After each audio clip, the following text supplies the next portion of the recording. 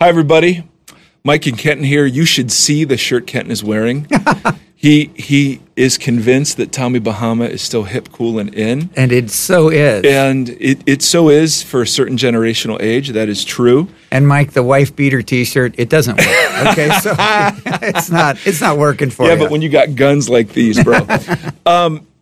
So we're so thrilled to be doing this, continuing the conversation. We're getting lots of good feedback, and by good feedback, I mean lots of great questions and lots of folks wanting to continue the conversation from the weekend. This past week, we talked about the heavy burden of empty religion and the light yoke of Jesus. And we always just want to start by reflecting a little bit on what God did during the past weekend. So Kenton, where did you see God move? What would you have loved to have talked about more? Was there anything that surprised you about how the weekend went? I had a guy walk up to me, and he's been in our church a long time. And he said, I think this series is changing my life. And the reason is, I knew that empty religion I grew up in, I knew that there was baggage. I didn't realize there was so much scriptural support for the deadness of religion. And he says, I'm feeling it. I am starting to really believe that a lot of those rules and rituals and things that aren't a part of really following Jesus that I absorbed through my life, I am letting them go. So I loved his freedom. And this is a guy that is older. He's been around the church for a long time. So I really like that. And if I could have talked longer, if we had more time, I love the idea in that last passage about at the end of the day, when we add burdens that ultimately don't matter, they're trivial things, we stop loving people. And when that passage that drives that so hard, that says, and you don't even love people, and they brought, this guy with a withered arm, and Jesus is looking at him and say, look at what your religion does. It does, you don't even care for people. And I think that's something that, as a church, we need to reflect more on, because people in the community, they feel it. They're saying, does the church really love me? Do the people in the church really love me? Do you really care? Or are you really more about your rules, your regulations? You just want to make sure I'm doing things the way you want me. You want me to make sure, believe the whole Bible, believe everything, and they're not sure they're loved. So I like that. How about you? Yeah. No, it's definitely that. I think there's a turn in the message where you go from beating up on the Pharisees and saying, oh, those Pharisees. And then you're talking about the church, right? The capital C church, and we all have horror stories from the church. And then, the religious leaders that are hypocrites. And then you start tracking it into me. And there was a moment when we were piling bricks in our backpack and talking about the layers we had, that there was this sense of, oh my goodness, we love religion for the same reasons they did. Like, it's not just that Jesus hates it, but it's the flip side of, and we really like it better than the furious and relentless grace of God. It's just so much easier for us to grasp. And so for us, I think that was the conversation, the doctrinal things, the Christian subcultural things we add on to people. I just got to see one woman who's very new to our community just silently weeping. And I didn't approach her, didn't know what the story was, but the image that came into my mind when I was looking at her is just bricks that were just being taken off of her to recognize that it's come to me. And there's a certain, because we're all Pharisees and because we have Pharisees around us, there's a certain threat that this message was. It was like, I have my sacred cows that I want to put people into, and those were being attacked. So I will be very excited to hear the questions we get for next week, because at least the folks I was talking to after the message had lots of them, and we have lots of them this morning. So Kenton, this is for something you must have referred to in your message, and it's a great question. It will lead us into a much broader topic. The question is this: I have a question about the church's position on homosexuality. I know that the Bible teaches us that homosexuality is wrong. Kenton mentioned the position his church took on the civil rights movement when he was a child, and how he fears 40 years from now when we look back and how we may see a similar mistake. Is he alluding to homosexuality? How should we, as Christians, approach friends and peers that are homosexuals? How do we invite homosexuality? And he meant homosexuals to church when they feel they are not welcome. So 2 questions. One is, when you were telling that story, why don't you tell it, in a brief way and get us up to speed? And what did you mean when you were telling it? And then secondly, let's jump from there into the issue of homosexuality more broadly. Right. The story, I wasn't thinking about that in particular. When I grew up in the church, when I was 9, 10 years old, my church and that whole division of Christianity. So this was the 30s? Yeah. The focus was, I was taught, don't have playing cards in your house because it might lead to gambling. The dress, the length of my hair, that was really important. Not going to dances. All very trivial matters and were those burdens that didn't matter. And I was using those as an illustration. And at the same time, my part of Christianity publicly went against and condemned Martin Luther King and the whole civil rights movement. Mm-hmm. And it doesn't take anyone to look at that and say, we got that wrong.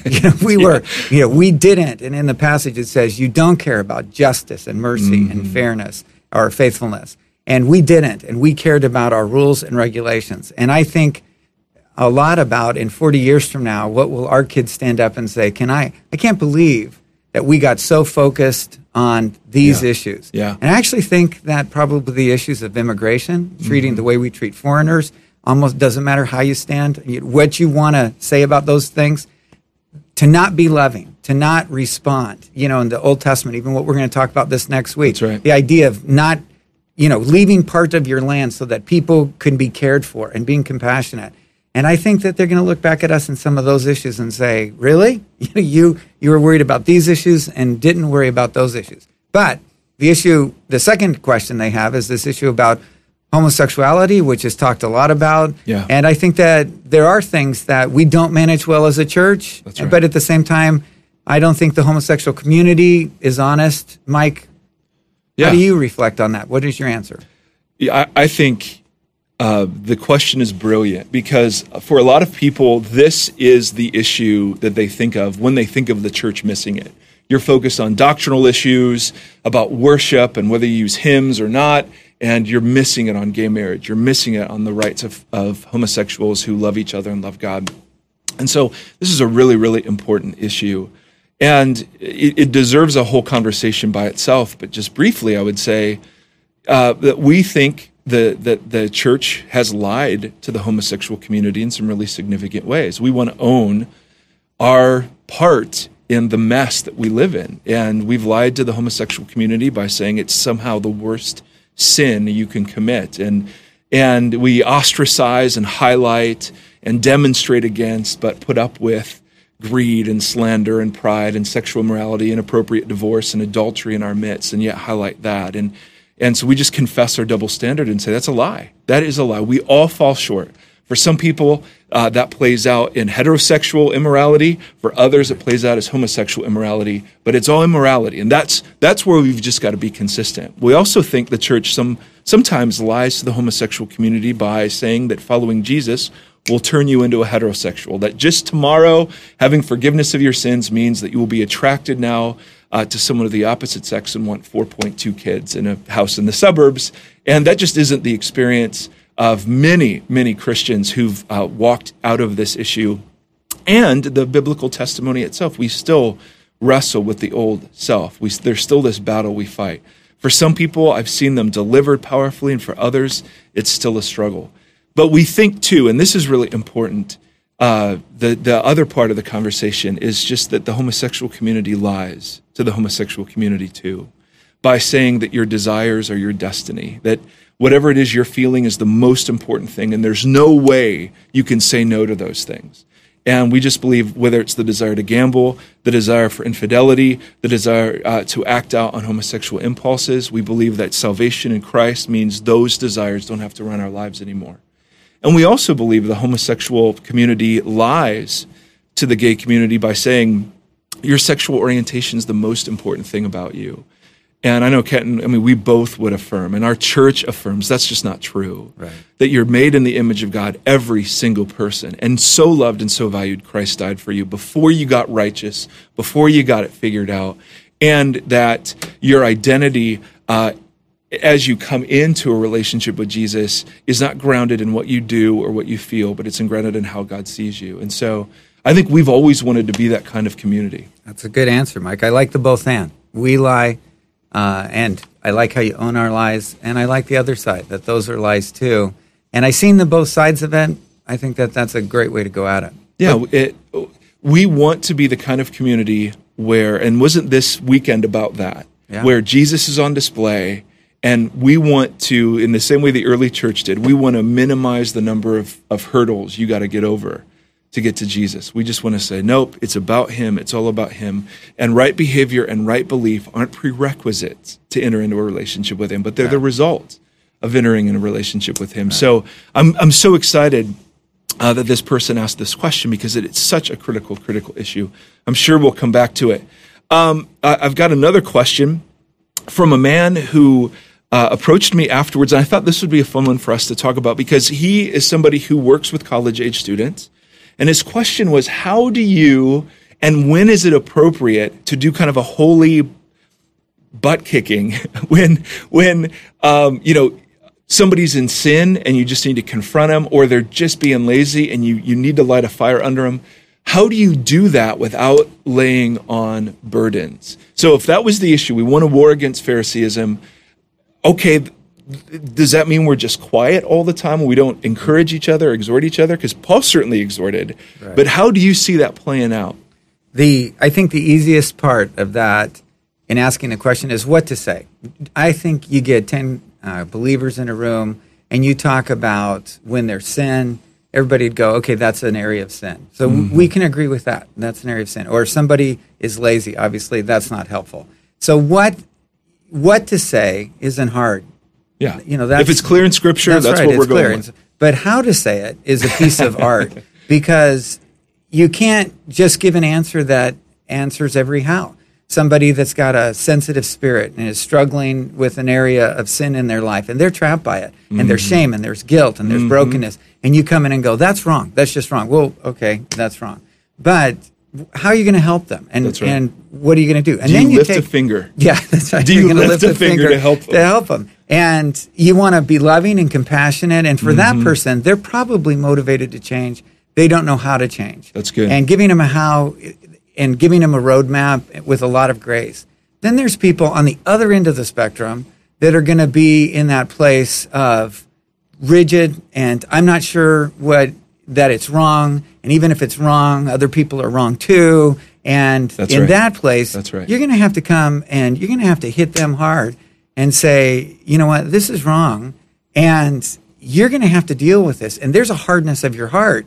And the hardness of heart is probably as destructive in this person's life as the belief. Yeah, and they're resistant against it.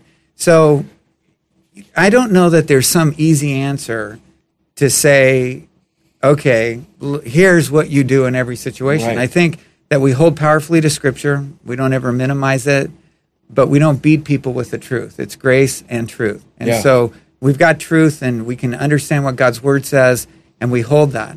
But how we come at people with truth is going to, that spectrum is so wide. Really, I don't know how to answer it other than that's a place where I've got to be sensitive to the Holy Spirit. It's never my job to be the Holy Spirit. It's good. It's the Holy Spirit's job to convict somebody of sin, to begin to talk to them how they're supposed to respond to it. When I believe that I know what they should be doing, it specifically is kind of dangerous.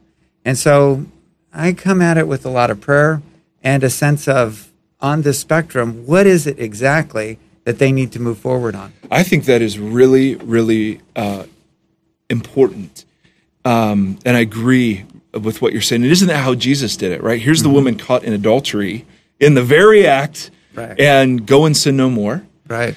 And here's the rich young ruler justifying himself and proud, and here's some law. So I think you're brilliant in that. And the one thing I would add to it is that Paul, when you look at Paul's letters as a whole and don't just read them as little devotional nuggets, he invariably goes to commands only after he spent time talking about your identity in Christ, what God's done for you.